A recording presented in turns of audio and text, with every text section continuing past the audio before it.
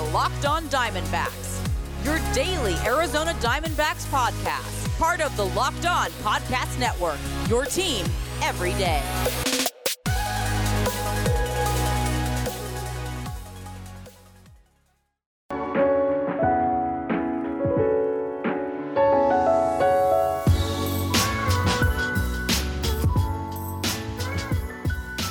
Welcome back to the Locked On Diamondbacks podcast. You're part of the Locked On Podcast Network. Your team every day. You're listening to who? The always charismatic host of this podcast, Miller Thomas. I'm a multimedia journalist and I'm a graphic designer. So please go check out my website, millerthomas24.myportfolio.com. On there, you can see all my latest work, from my packages to my articles to my photos and my graphic design. Don't forget to follow me on Twitter at CreatorThomas24 for my personal account, or just look up Locked On Diamondbacks on both Twitter and Instagram for the podcast handle. Now, for today's show, we got Ben Kaspick of Locked On Giants back on the pod for part two. We're previewing game 2 of the series against Johnny Cueto, talking about whether Mike Yastrzemski is going on a tear soon, and how are the Giants always able to find random pieces and put a quality team together? So we're going to talk all about that on today's pod. But first, join walking baseball encyclopedia Paul Francis Sullivan, please call him Sully, every day on Locked On MLB for a unique look at the majors, both present and past, featuring exciting guest interviews, routine check-ins from the Locked On MLB Network's team of local experts, and insightful analysis of the day's biggest stories. Locked On MLB is the single best source for daily baseball talk. Subscribe today wherever you get your podcasts. All right. Let's jump into the pod with Ben Kaspick of Locked On Giants. I mean, you can talk about long-term deals for pitchers. What can you say about Madison Bumgarner? I know, he's in year 2 of a 5-year deal, and it's been a roller coaster, right? And so what's kind of the current state of things as it comes to his performance and then thinking about that contract? Well, right now, currently, we are pro Bumgarner on this podcast. We were pretty anti Bumgarner for a while there. I mean, all 2020, we were pretty anti Bumgarner. And then the first 3 starts this year, we were anti Bumgarner too. But then the 5 starts after that, that's when he had that little historic pace. 5 starts, he had like a .47 whip, the best whip since Pete Alexander, 1915. Bumgarner was doing some flashy stuff, but the start after that, taken out early. Then his most recent start, he was pretty shaky. I think he gave up like 6 earned runs, but I'm not sure if that was because of injury or what's going on. He was still able to go deep into the ball game. And there's been some more positives from Bumgarner's performance this year compared to last year, specifically his fastball velocity. It's up like 2.5 miles per hour this year. It's sitting at like 91 something. Last year was at 88.5 miles per hour. And he even had a start, I think his 5th start during that historic span. His fastball velocity sat at like 92.5 miles per hour. Like it was his best average fastball velocity in a start since like 2019. So he might be he might be getting some of that velo back. And a lot of people have pointed out to his struggles.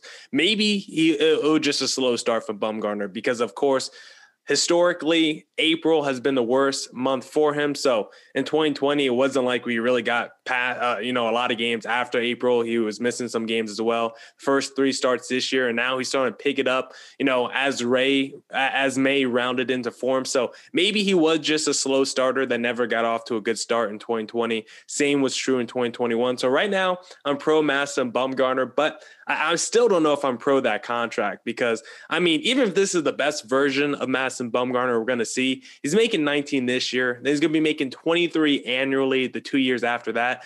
It's just a lot of money to pay for a guy that's a fringe, number 3 starter at this point.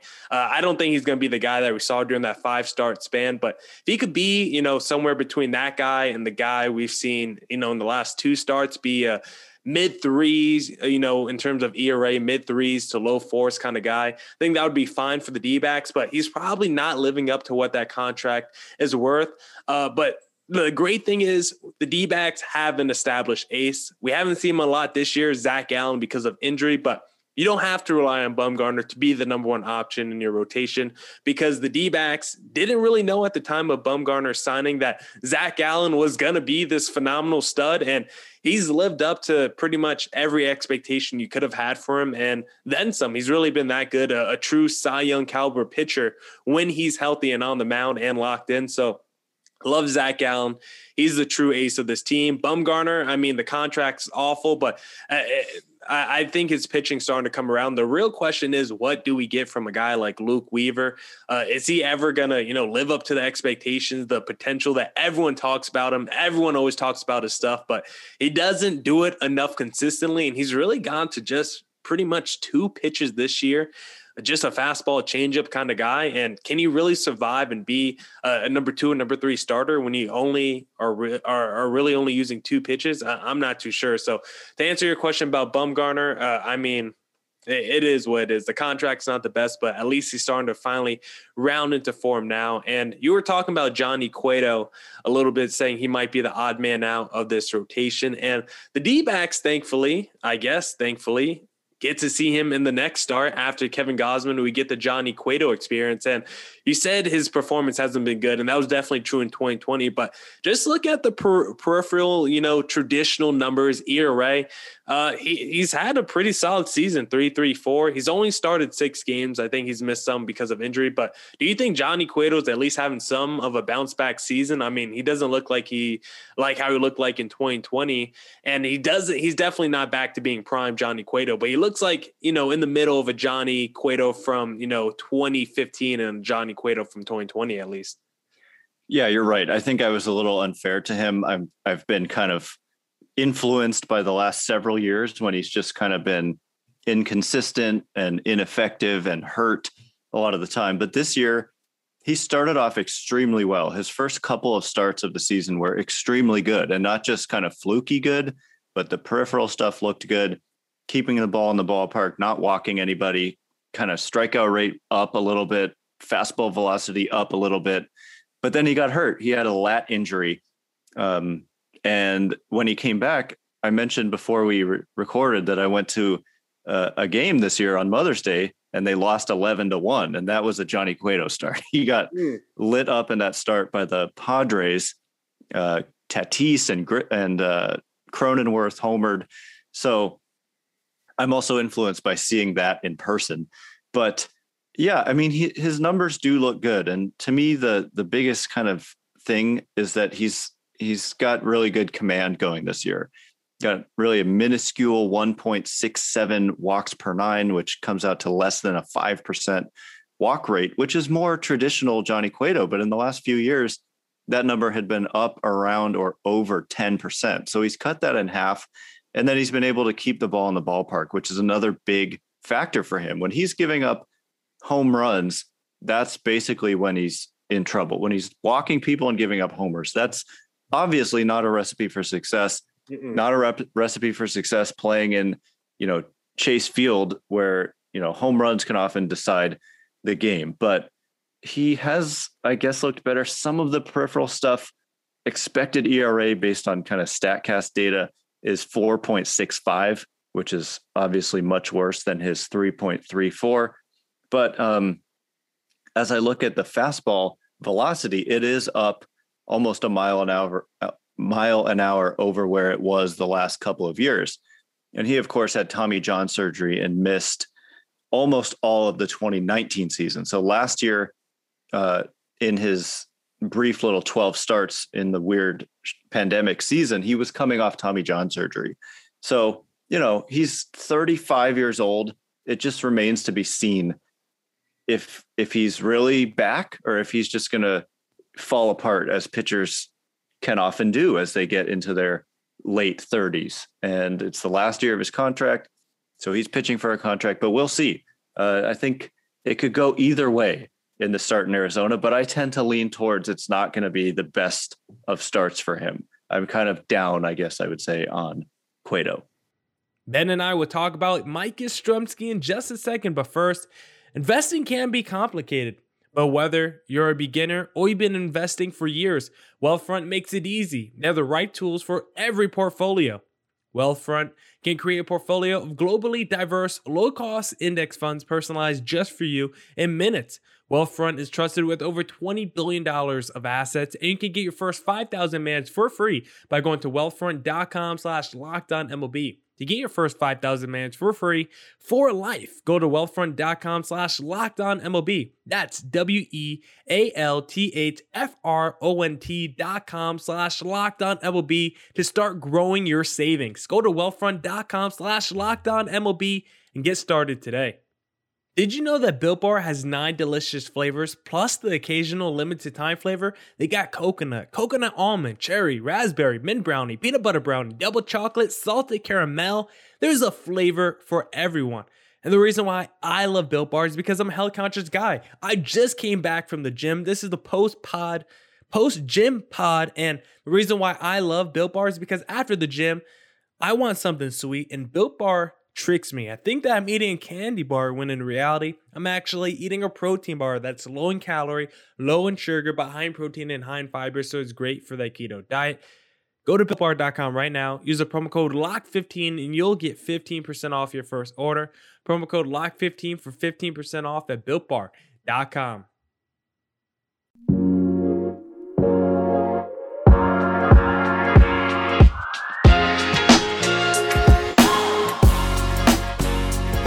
All right. Let's get back to the pod.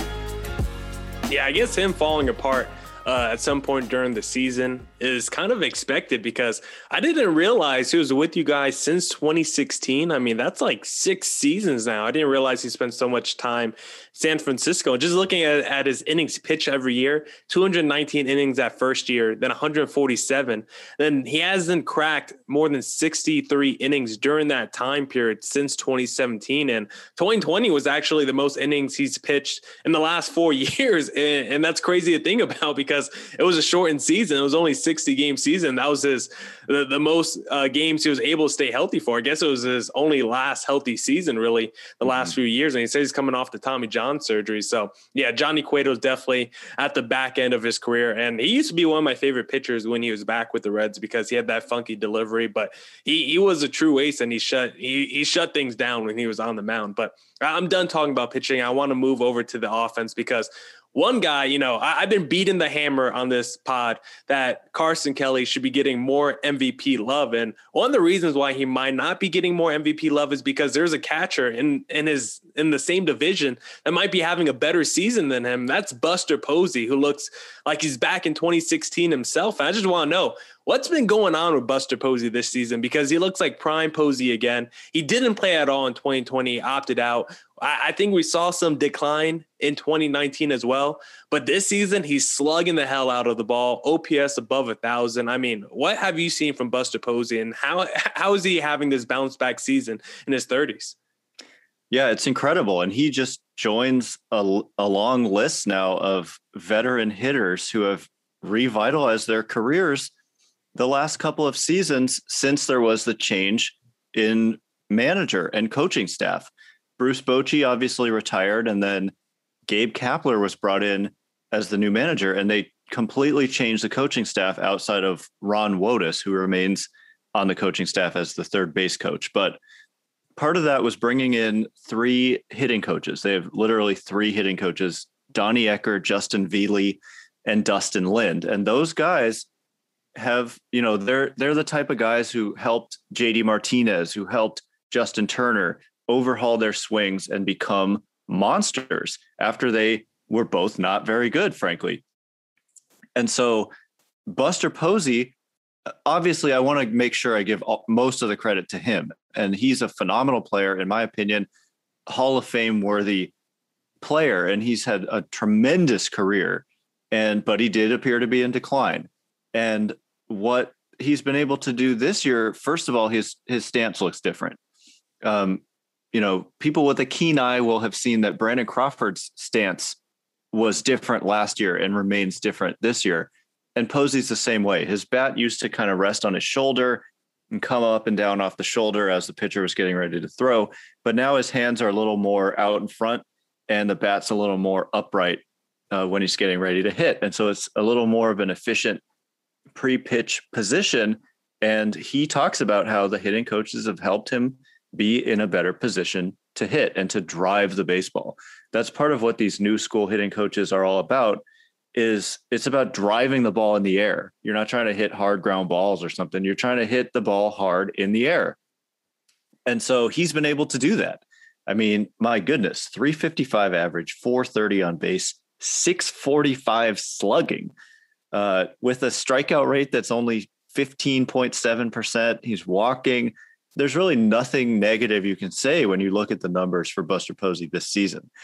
So it has been extremely refreshing to see and extremely helpful, and a huge reason why the Giants are where they are, which is that, you know, they have the third best record in the league now, and they have the third best run differential in the league now. But it's not just Posey. It's Posey, it's Belt, it's Crawford, it's Longoria to an extent. All of these older players have gotten better the last couple of seasons. And Posey, he wasn't there last year to experience this, but he's showed up this year. And I mean, most of the credit goes to him, but it has to be mentioned. Those hitting coaches have definitely had an influence on this team. And the Giants are now one of the best power hitting teams in the game. And that is not what people thought about this team a couple of years ago. And it's a lot of the same players from a couple of years ago, yet they've suddenly started hitting for a lot more power. Ben and I will discuss how the Giants are always able to field a great team with random players. But first, I want to talk to you guys about BetOnline, because BetOnline is the fastest and easiest way to bet on all your sports action. Baseball season is in full swing, and you can track all the action at BetOnline. You have the latest news, odds, and info for all your sporting needs, including MLB, NBA, NHL, and all your UFC, MMA action. Before the next pitch, head over to BetOnline on your laptop or mobile device and check out all the great sporting news, sign-up bonuses, and contest information. Don't sit on the sidelines anymore, as this is your chance to get into the game as teams prep for their runs to the playoffs. Head to the website or use your mobile device to sign up today and receive your 50% welcome bonus on your first deposit. BetOnline, your online sportsbook experts. Promo code LOCKEDON.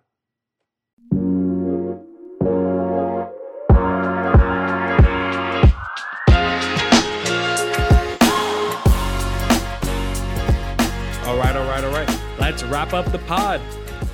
Yeah, and that's probably the biggest thing that stands out to me when I'm looking at Posey's numbers is that power department, because he's already at 9 home runs this year, second on the Giants to Brandon Crawford. And he's played 11 less games than Crawford. And this is looking at Posey's career. The last time he hit double-digit home runs was in 2017 when he hit 12. His career high in home runs is only 24 homers. So it's not like even at his prime, it wasn't like this super slugging, catcher. He could get you 18 to 22 bombs, but it wasn't like a dude batting 35 bombs from the catcher position. Right now, looks like he's on pace for about 35 home runs this season. So that's probably been the biggest thing that stands out to me this year. And you kind of answered my next question, but I did still want to throw it out to you. Like, when you look at this team, it seems like the Giants can just put kind of any team together, anybody on the field, and they always kind of play above your expectations level for that, certain player. And do you think that's more of the culture of what the Giants have in place? Do you think it's the hitting and the pitching coaches that they have there? Is it, the changing of the manager? Like, how are the Giants able to pick up guys like, as we mentioned, Alex Wood, Adele Scalfani, throw them in the lineup, they start balling. You pick up these random dudes in your lineup off the street, throw them in, and they start producing. Like, how are the Giants able just to do that, honestly? Because, if the D-backs could do that, that's what the D-backs want to do. They don't want to spend any money on players. They just want to find these random dudes, and hopefully they ball out and have, MVP caliber seasons. But the Giants, they're able to, if the D-backs had the off season the Giants had, they would be, a fringe playoff contender. But instead, now we're in last place getting swept by the Colorado Rockies. Yeah, it's amazing. It's amazing. And it's not normal. Like you're saying, if every team could figure out how to get this type of production without spending, a ton of money on the players, and ending up with an albatross, which is what every team is afraid of. Which is not to say the Giants are trying to be the Oakland A's or anything. I think their goal ultimately is to be like the Dodgers, which is that up and down the roster, they have really talented players. And when the opportunity comes to sign a Mookie Betts or something, they would love to do that. But for now, they're making the best with what they have. And so I really do think it has a ton to do with the coaches. Like if the Giants, instead of Gabe Kapler, had just hired, what's his name? Buck Showalter. And he had put together just a salty veteran, grizzled coaching staff of one traditional hitting coach who preached hard ground balls to the opposite field, and a pitching coach who, I don't know, whatever traditional pitching coaches say. If they had put that together, I do not think they would come close to having the production that they've had. And so that is a huge kind of deal that doesn't get talked about enough in the sport. I think the influence that some of these new school coaches can have, and thinking outside the box and using biomechanics in a swing and using like the latest data and science basically to get the most out of your players. But what's funny on the pitching side, it's, there's obviously some of that going on. Like they target the right players.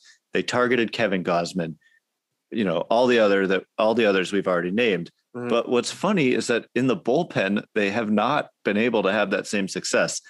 So it's a little bit hard for me to explain that. Like, how come they've had so much success targeting the right starting pitchers and helping them be the best versions of themselves? But in the bullpen, they can't seem to find an answer, really. I mean, I get it. Yeah, Rogers and McGee have been pretty good. Rogers was in the system already, but it's a little weird. It's hard for me to say, yes, they have the magic sauce when it comes to pitchers when the bullpen's not doing well. But culture-wise, also, I do want to mention, because you mentioned it, I think it's a great call. They're really cognizant of working on that. And, not just we want to have a good clubhouse chemistry, but they want to create a specific environment where competition is valued. They, like in spring training, they're always creating competition. They don't want people to just kind of be handed jobs. They want people to earn it. But also, if you play well and kind of embrace the help that they're giving you, which is good help, and you implement it into your game, they will give you an opportunity. Like they give guys opportunities. They'll call you up from the minors if you're proving that you're deserving. Whereas under the old regime, they had seemingly like specific guys that they had in mind, and plenty of guys like Tyler Rogers was in the Giants minor league system for like 6 years and never got an opportunity for whatever reason. But, and they just give opportunities to a guy like Mike Yastrzemski.